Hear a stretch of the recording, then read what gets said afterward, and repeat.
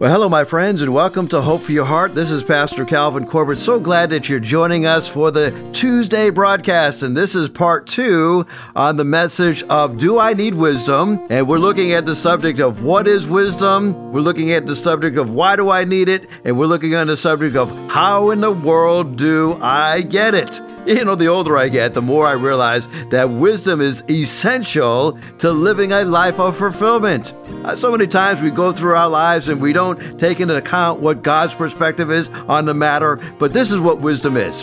Wisdom is looking at your life, looking at it through the perspective of God's Word, looking at your life as God would have you look at your life. And so as we look at this very important subject, we discover that Solomon, who wrote the book of Proverbs and wrote the book of Ecclesiastes, said this about life. He said, meaningless, says the teacher. Everything is meaningless. Not only was the teacher wise, but also he imparted knowledge to the people. He pondered and he searched out and he set in order many proverbs. The teacher searched to find just the right words, and what he wrote was upright and what he wrote was true. The words of the wise are like goads. They're collected sayings like firmly embedded nails given by one shepherd. Be warned, my son, of anything in addition to them. Of making many books there is no end, and much study wearies the body. Now all has been heard, and here is the conclusion of the matter. So Solomon has spent chapter after chapter after chapter in the book of Ecclesiastes, and he's been saying everything is meaningless. He's tried a whole lot of different things, right? He's tried working. He's tried women. He's tried wealth. He's tried wine. He's tried all these different things, and he discovered that all these things left him empty. He says this is meaningless to life. But then he gets to the end of the book of Ecclesiastes, and he says, now all has been heard, and here is the conclusion. I've been through it all, he says. I've experienced it all. I've studied it all. And he says, here is the conclusion of the matter. This is where we find wisdom. This is where we find fulfillment. And he says, fear God, keep his commandments, for this is the whole duty of man. For God will bring every deed into judgment, including the hidden things, whether it be good or evil. So Solomon here concludes the book of Ecclesiastes, most of his book containing the observations of his life that he devoted himself to studying and to exploring wisdom, and he studied everything that is under the heavens. And Solomon sums it up with a message that he found by saying, meaningless. Everything is meaningless. And he takes inventory of the world and all the best things in it, and he casts up the account. And the sum total is this: everything is vanity. Through human wisdom, Solomon could find no meaning in life, no rhyme or reason to life. Well, given this, Solomon now goes outside of human wisdom to offer up some words of advice on how we can live our lives. But first, he gives a review of his qualifications. He says in verses 9 and 10, not only this, the teacher was wise, but also he imparted knowledge to the people. He pondered and he searched out and he set in order many proverbs. The teacher searched to find just the right words, and what he wrote was upright and true. You see, Solomon's writings were the result of hard work and much research. Since he was the king of a very wealthy nation, Solomon's experience and his resources were vast. Moreover, Solomon not only researched well his subject, but he also worked hard to communicate well his conclusions, as he searched to find just the right words. I guess we could say in summary, Solomon's work was well researched and well stated. In preparation for his concluding statements, the summing up of all of his wisdom, Solomon reminds us of the merits of the words of a wise man. And he says, the words of the wise are like goads. Goads were an instrument that was used to keep livestock on the right track. When they began to slow down, they would be goaded. They would be encouraged to move on ahead. And Solomon says the words of the wise goad us on. Their collected sayings are like firmly embedded nails given by one shepherd. So here we have the goads that drive the oxen, especially the stubborn ones, onto the correct path. So the word here to the wise is to steer us into the right path. And secondly, they are like firmly embedded nails given by one shepherd. Now at face value, this saying that the words of wisdom are sure and they're strong and they're true, just like firmly embedded nails. But here I see a bit of prophetic symbolism. Does this juxtaposition of the nails and the shepherd remind you of the cross of Christ? And when pondering wisdom, one would always do well to be reminded of the cross of Christ. The value of any human wisdom must be ascertained, taking into consideration the cross of Jesus Christ. All that means is this: with this standard, much human wisdom is frivolous in comparison to the wisdom of Christ. Solomon warns us to beware of frivolous and superficial wisdom. He says, "Be warned, my son, of anything in addition to them." And he says, "Of making many books, there is no end, and much study wearies the body." Solomon is reminding us that wisdom, for it to have meaning in our lives, we need guidance, and we should turn to the Bible first. First, be warned of worldly wisdom. Be warned of any advice that does not come from God. Be careful that the things of this world does not distract us from the truth of God's word. Of making many books, there is no end, and much study wearies the body. But be warned by the study of worldly wisdom. Keep your mind sharp by studying God's word. One time I heard Charlie Tremendous Jones give a speech. I worked for a company called Electroterm, and this was a company that manufactured crimp-on connectors and wire ties and electrical supplies. And so I had a lot of customers here in the greater Hampton Roads area. Boat makers and truck repair shops would use the product that our company made. Well, one time as a group of us were gathered together for a sales meeting, Charlie Tremendous Jones came. And his name was Charlie Jones, but he always called himself Tremendous Charlie Jones because he said wherever he went, he would say of people, "You are tremendous." And somebody would ask Charlie Jones, "How you feeling today?" And he says, "I feel tremendous." And he understood the power of his words. He understood the attitude behind his words. And so he told us at this sales meeting, there are 3 things that will change your life. And he paused as he began to share with us the 3 things that will change your life. Number 1, he says, the people that you meet. You see, God has wired us for community. Some people we have no choice as to meeting them. Others we are very intentional in that we want to meet them. The people that you meet will determine the level of success in your life. If you meet good people, you'll be a good person. If you meet people of ill repute, that's how you'll be. Bad company corrupts good morals. You see, the people that we meet is so important. As a matter of fact, I want to introduce to you the most important person that you will ever have the opportunity to meet. His name is Jesus Christ. He is the most important person that you should meet. If you don't know him, he is not holding out on you. He wants to meet you even more than you want to meet him.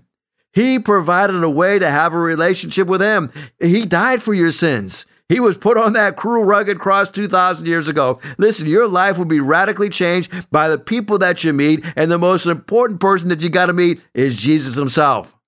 There's a second thing that will radically change your life. Not only the people that you meet, but number 2, the places that you go. Yeah, you remember as a kid, you used to sing that song, "Be careful, little feet, where you go. For the Father up above is looking down with love. Be careful, little feet, where you go." Oh yeah, be careful where you go. There's some places you don't want to go. There's some places that you ought to be anxious to go to. Listen, you ought to be anxious to go to church. Listen, if you're listening to me today and you still haven't gone back to in-person worship, oh, can I beg of you to go back? Listen, you need the fellowship of other people. The places that you go. Listen, if you go to trashy places, you're going to be a trashy person. Maybe you're listening to me and you're still contemplating whether or not you should go back to church in person. Oh, I beg of you, come on back to church. Listen, you're going to Walmart, you're going to restaurants, you're going to all kinds of different places. Why not come to church? We need one another. The places that you go are important. Don't wander off the wrong path and go to places that you shouldn't go. So we've talked about the people that you meet. We've talked about the places that you go. There's one other thing that will change your life, according to Charlie Tremendous Jones, and that is the books that you read or the materials that you read. Here Solomon says, there is no lacking of books. And he says there are many books, there is no end, and much study wearies the body. So if you want to be a trashy person, read trashy books. If you want to be a person of wisdom, read wisdom literature. As I think about the Bible, it's 66 wonderful books comprised into one big book. Each book of the Bible has a different theme. Sections of the Bible, for example, are called the wisdom literature. Proverbs falls into that category. Ecclesiastes falls into that category. In the New Testament, the book of James is like the Old Testament book of Proverbs. It is a book of wisdom. If you want to be a wise person, you realize I can't read everything that's in print. I can't read everything that's on the internet, but I must be selective in only reading good books, only reading good materials. It will change your life. You see, Solomon concludes that as he looked back at his life, and he says, without exception, we should be living our lives. And he says, now all has been heard, and here is the conclusion of the matter. Fear God, keep his commandments, for this is the whole duty of man. You see, Solomon discovered that human wisdom leads us nowhere but to meaningless. And many people ask, how in the world can I find happiness? Or how can I find satisfaction? Or how can I find meaning to life? The answer is given here very succinctly by Solomon. Solomon says, fear God, keep his commandments. And then he says, this is the whole duty of man. It actually says, this is the whole of man. The word duty was added by the translators, but he says, this is the whole of mankind. I believe the literal translation here sums up the advice much better: to fear God, to keep his commandments. This is the wholeness or the whole of man. Human wisdom leads to meaningless and emptiness. Fearing God leads to wholeness. You see, to fear God means to realize that God is the center. God is the creator of all, and he is in control of everything that occurs in this life, as well as the life to come.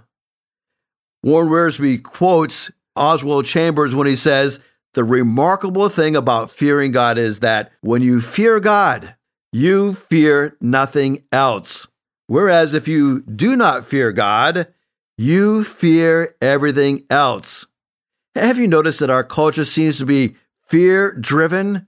We're afraid of COVID. We're afraid of financial disaster. We're afraid of losing our jobs, losing our health, losing opportunities, broken relationships.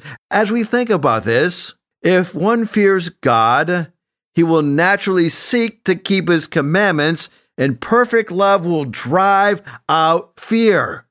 We have a loving creator, and this loving creator commands that we give our all to him, and he does it for our own good.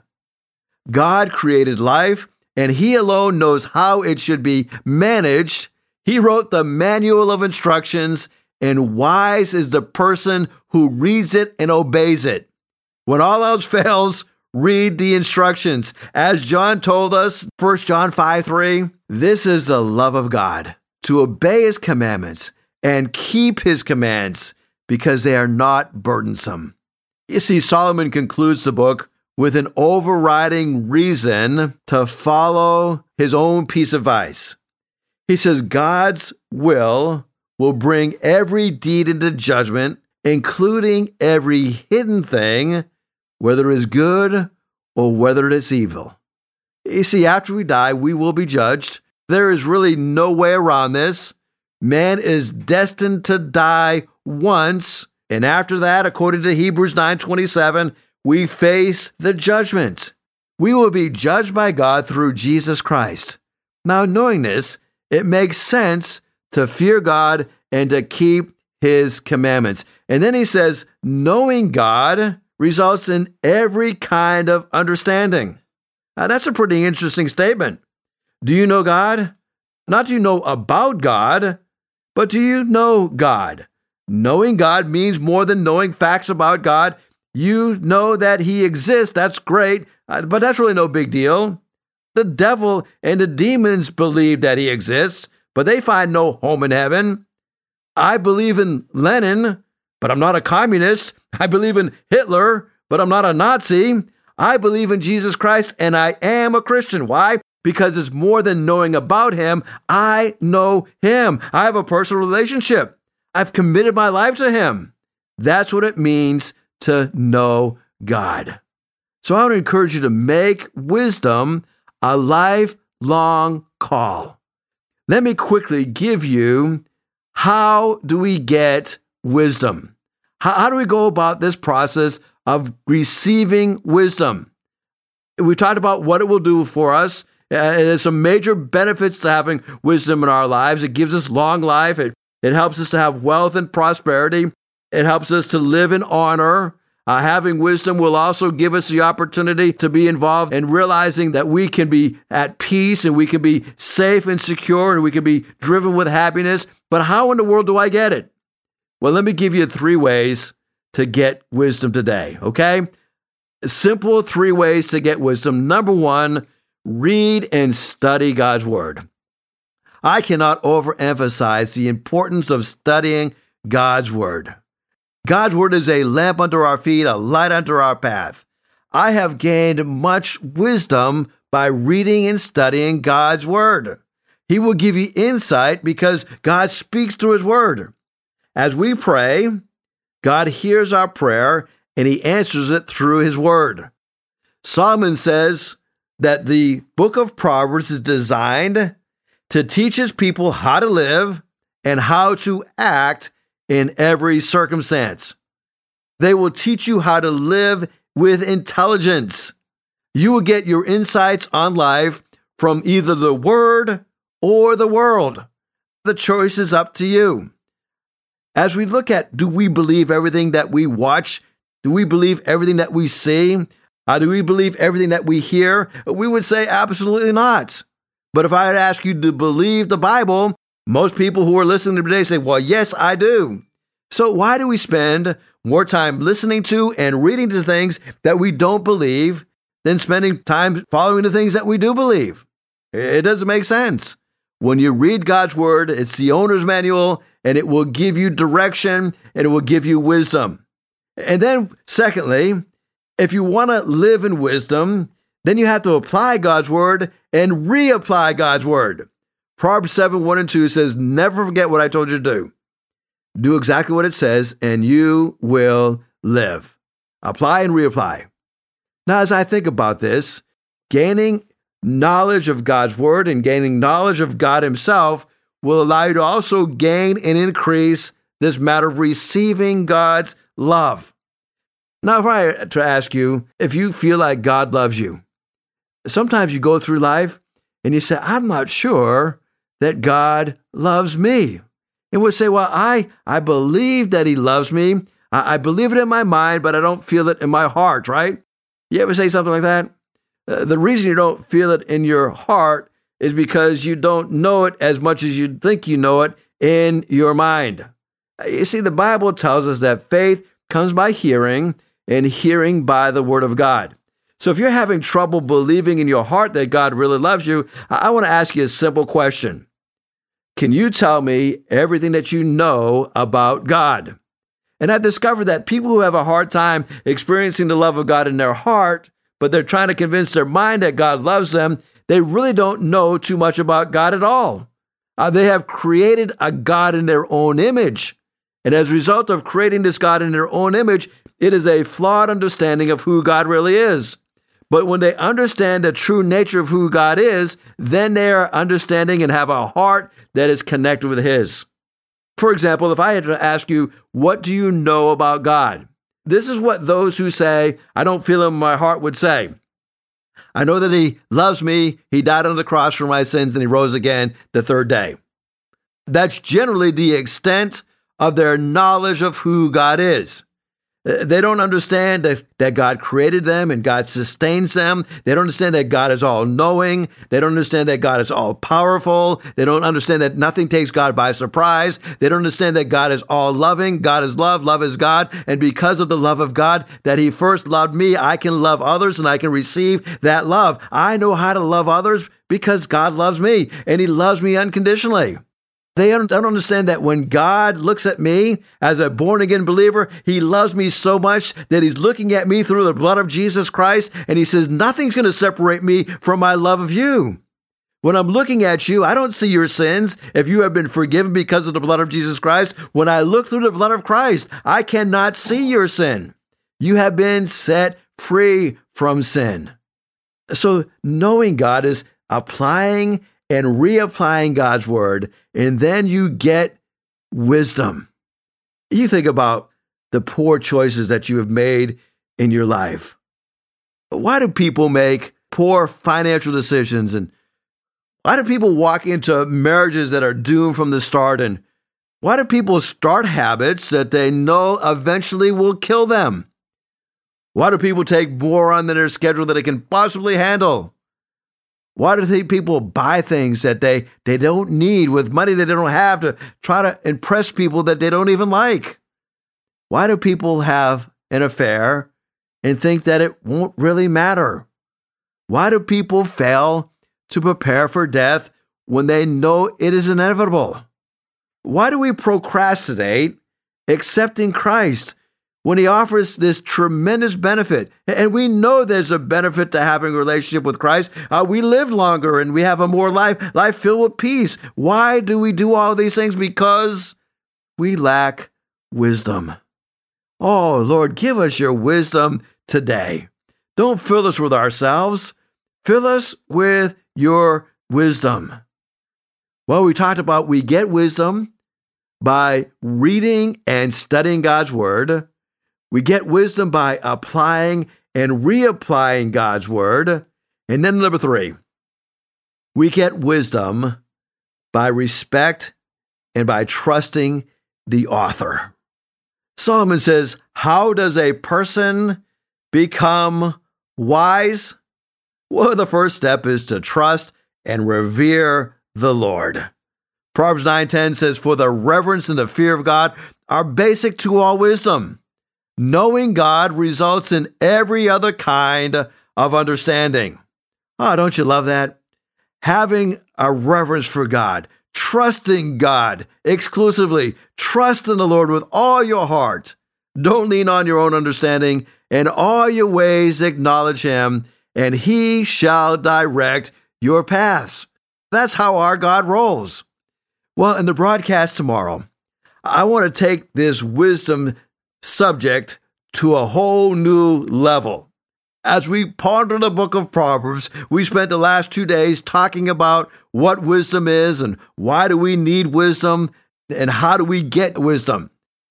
As we look at the broadcast for tomorrow, we're going to be talking about a subject that every one of us battles with, right? The subject is, how do I manage my mouth? Calvin Coolidge said, I have noticed that nothing I never said ever did me any harm. You get that? The things that I don't say don't do me harm. It's the things that I do say that I wish I hadn't said that bring a whole lot of harm to me. Did you know that the average man will speak enough words in 1 year to fill up 66 books, 800 pages long? The average man will speak 20,000 words a day. The average woman speaks 30,000 words a day. We are a nation of talkers. So join me tomorrow as we ponder the Proverbs and we learn how to manage our mouth. But I hope and pray that you are back in live worship, in-person worship. If you don't have a place to worship, why don't you come on down to Hickory Ridge Community Church, 3320 Battlefield Boulevard South in Chesapeake, Virginia. Worship with us this Sunday at 9 o'clock or 10:45. I would love to see you. I'd love to get to meet you, and I'd love to pray for you. Now, if you have any questions, you can go to our church website, hrcc7, the number 7, And on that website, you can listen to the old podcast of this message. If you missed part 1, you can go to our website and you get that part 1 of today's message. You can also learn more about our church. I would love to meet you in person. I've had a chance to meet several of you that listen to this broadcast, and what a joy it's been to have you part of our fellowship. So come on and join us. We're no longer than 30 minutes from anybody who lives in the Hampton Roads area. God bless you. Thank you for listening today. I'll talk to you tomorrow. If you'd like to hear this broadcast again, you can have a free download at buzzsprout.com/1890557, or you can listen on Amazon, Spotify, Google Podcast, and Apple Podcast. Hickory Ridge Community Church is located at 3320 Battlefield Boulevard South in Chesapeake, Virginia. Sunday service times are 9 a.m. and 10:30 a.m. We'd love for you to join us. For more information, go to hrcc7.org. And remember, no matter what you're going through, in Jesus Christ there is always hope for your heart.